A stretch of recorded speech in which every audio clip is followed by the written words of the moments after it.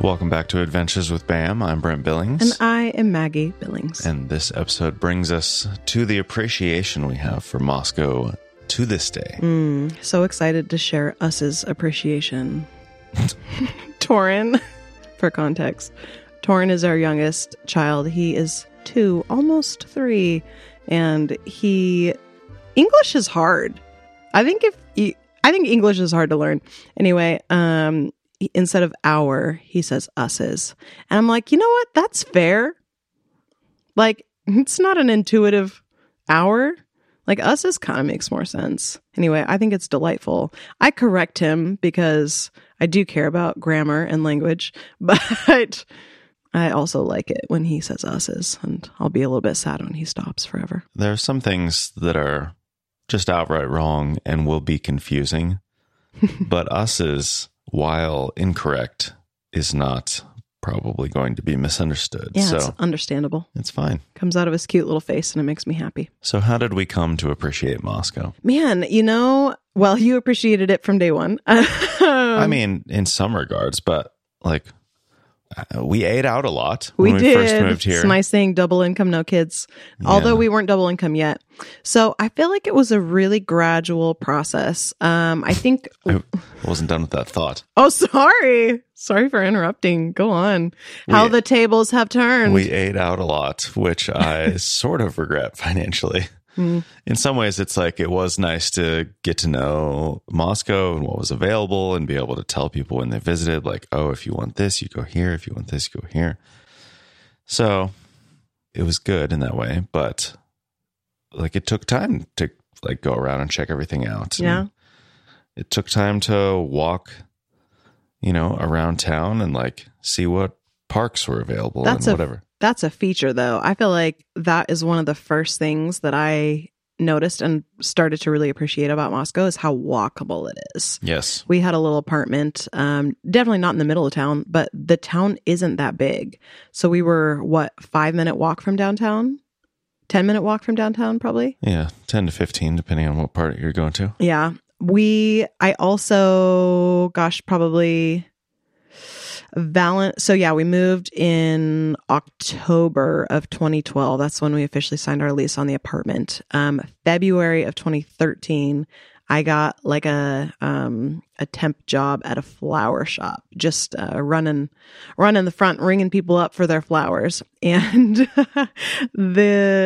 on Valentine's Day, someone came up, showed up to pick up their order, which was an arrangement in a vase.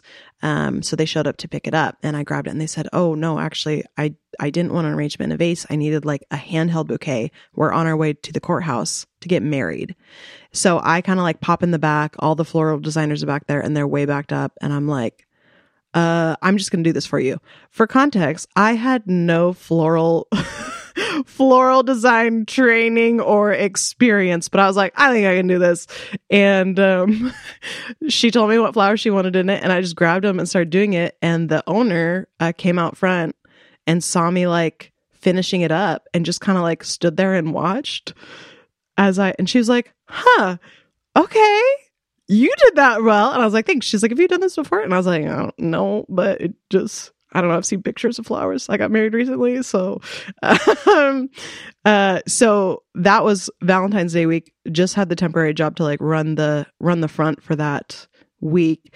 And then like a month later, she was like, so Mother's Day is coming up. Do you want to work with us? Do you want us to train you to be a florist? So I got a job at a flower shop as a floral designer. And I think that was a big step for me and that business had been there for like 30 years at that point.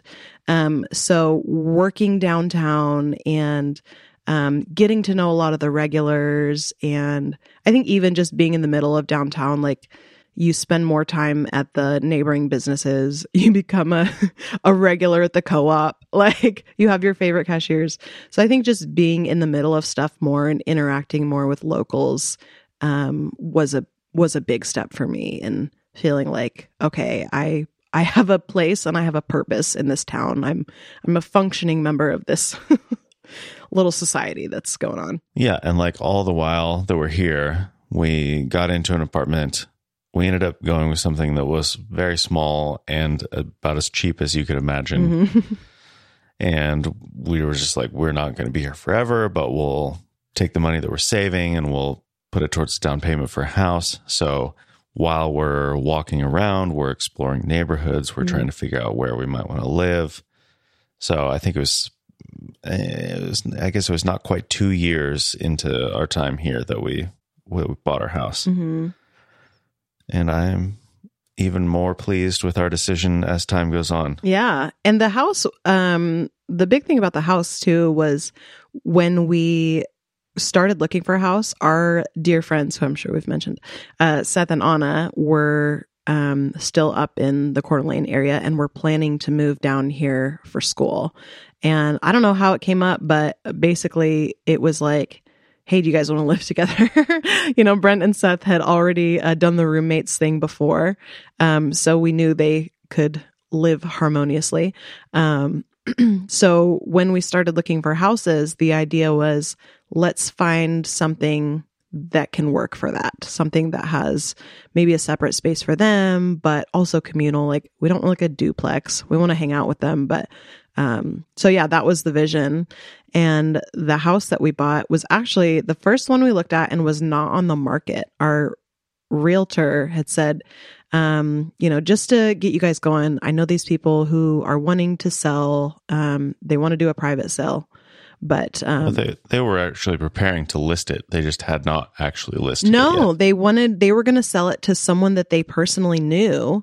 And then it fell through after a few weeks. Like, after we looked at it the first time, it fell through, and then they were going to list it, and we came back and looked at it a second time. Okay. So yeah, we, but yeah, I remember, because we looked at this house and then we went and looked at several other houses, and then Aline was like, hey, they're going to list it if you guys don't like pull the trigger on this. Yeah. And this house, because you're not supposed to buy the first house that you look at. It's like the conventional wisdom. But as we looked at other things, it was like I kept coming back to like, oh man, but I kind of like that first house. And I don't know, I think I told you about this, maybe at some point, weeks into this process, and things would go on the market and be under contract by the weekend. So stuff was just selling very quickly. But I had a dream. About this house. And the dream was super simple. The dream was that I woke up in the house and walked, was sleeping in one of the bedrooms, and woke up in the morning and walked out into the living room, and it was just our house. Like, it was just a dream about waking up and living in the house. And I just had this feeling that like, this is the house. This is supposed to be your home. So at that point, I was set on it, and Brent was not. And I was like, I think we should. And he was like, I don't know. It's kind of a funky house. Like, it's old. It has many quirks, but one of the weird things is that it had this giant, very long bedroom that was basically like right off the front porch, kind of like when you walk in the house. Not kind of, like, yeah, I guess the front porch window, if you wanted to break in, you would break in through the front porch window, and then you would be in that bedroom, which we were like, well, that would have to be the master bedroom. And then there's no like master bath. Like, it's just some bedrooms and a bathroom upstairs, and then a bathroom downstairs. But the downstairs had like a kitchen area and stuff. We were like, oh, we could rent that out to our friends. That'd be perfect. It's got a separate entrance. Perfect for that kind of setup. So Brent was not sold on it. And I don't know what changed your mind, but we decided to come back and look at it a second time. And then the second time through, you're kind of like, well, actually, I think we'd do it like this. So yeah, we bought it. And to tie that little loop, basically that long bedroom, what we decided to do, we took the smaller bedroom upstairs because we don't need a lot of space. And then the four of us and Seth and Anna, our friends who moved in, turned that big bedroom into just like a shared workspace. So we each had a desk in there for all of our crafts and stuff. It was us's office. It was us's office. And then so anyway, sorry, this is going to be a longer episode probably. We can't do that. We'll have to break it up again. Oh man. Okay. Well, but yeah, I think buying the house for sure. But really for me, having Seth and Anna live with us was huge for me just feeling rooted. Like I was already starting to feel a bit better. Had some friends down here, had people to hang out with. Like that was great. But having Seth and Anna live with us and do life with us in Moscow, people that we had history with and roots with, and that we grieved alongside of when Johnny died, like it just was very comforting for me to have people who like got it, who I knew us, knew our story, knew what we'd been through the last couple of years. Yeah. And they're so easy to live with. Tell you what, people told us when we would hang out with, people in Coeur d'Alene and mentioned like, yeah, we're buying a house. Seth and Anna are going to live with us. And there were many naysayers. There were a lot of people who were like, are you sure that's a good idea? Like, a lot of people, and I think there's probably truth to this. I'm sure there are a lot of people who think it's a great idea to live with friends and then find out that their friends have very different living and cleaning styles and it causes drama. But Seth and Anna are so easy to live with. Like they're just chill and we could hang out with them, but it wasn't like the constant pressure to be hanging out all the time. And yeah, I really loved that season. They lived with us for 4 years. And I think what made this house work is there were just very clear areas where the little hallway sort of thing that goes to our bedroom and the bathroom is right next to it. Like that was our space. And then you go downstairs and there's a couple of main rooms. Now one main room. We knocked down a wall at some point. But then you go into that bedroom and the bathroom for that bedroom is inside of that bedroom. So that was very clearly their space. We each had our own dedicated spaces and then we could share everything else. Yeah, shared the kitchen. Clean separation, but also very integrated otherwise. Yeah. Yeah, it was, I don't know. I loved it. And I think if you've never lived communally before, it can sound really scary. And I think part of it, obviously, the trick is just, try to live with people who you love a lot and are easygoing. But I don't know. Also, don't be afraid to be like, hey, I need this shelf for my cups. I don't know. I feel like we never had to do that with them, but I would imagine if you have people that you need to set boundaries with, just do it. And I don't know. Our experience with Soga is probably abnormal. I figure of the four of us, I was probably the most difficult one to live with. I mean, I think you just care about things more than not things, though. Certain particular specific things like very specific the silverware cannot get wet, or like it's not that the silverware can't get wet, right? It's but that if the silverware gets wet, it has to be dried immediately, so there's no water spots. Right? Yeah, there are just little particular things. I like our silverware, and I want it to look nice. Right? And I think it looks like trash when it has water spots on it, and that's why I just keep forks from the co-op. So anyway, but we also had later on, so yeah, they lived with us for 4 years, but the final year of them living with us, we had another friend move in. Our dear friend Jeannie also moved down from Coeur d'Alene Post Falls area, and so she lived in the big room. She took over us's office. I'm so pleased with how many times we get to say us's. Yeah, I don't remember we cleared out the space. I guess we must have all just downsized. Yeah, I think I had kind of like moved my little office space to like the dining room table. I would just like open up my laptop. Yeah, that's true. I don't know what you and Anna did. Seth had moved his office downstairs. We kind of moved the fridge around and made a little desk space for him. Oh, yeah, that's true. But yeah, so Jeannie, and again, same, like from our same circle of friends and community that we had before. So we all knew each other really well. But yeah, Jeannie moved into that big bedroom. So for a while, there were 5 of us in the one house, and 3 of us you and me and Jeannie all shared that tiny bathroom, and it worked. Like, I don't remember it ever being an issue, which is especially impressive considering I was pregnant for part of that. Like, really, that most of that last year that Seth and Anna were here, I was pregnant with Darius and extremely ill most of the time.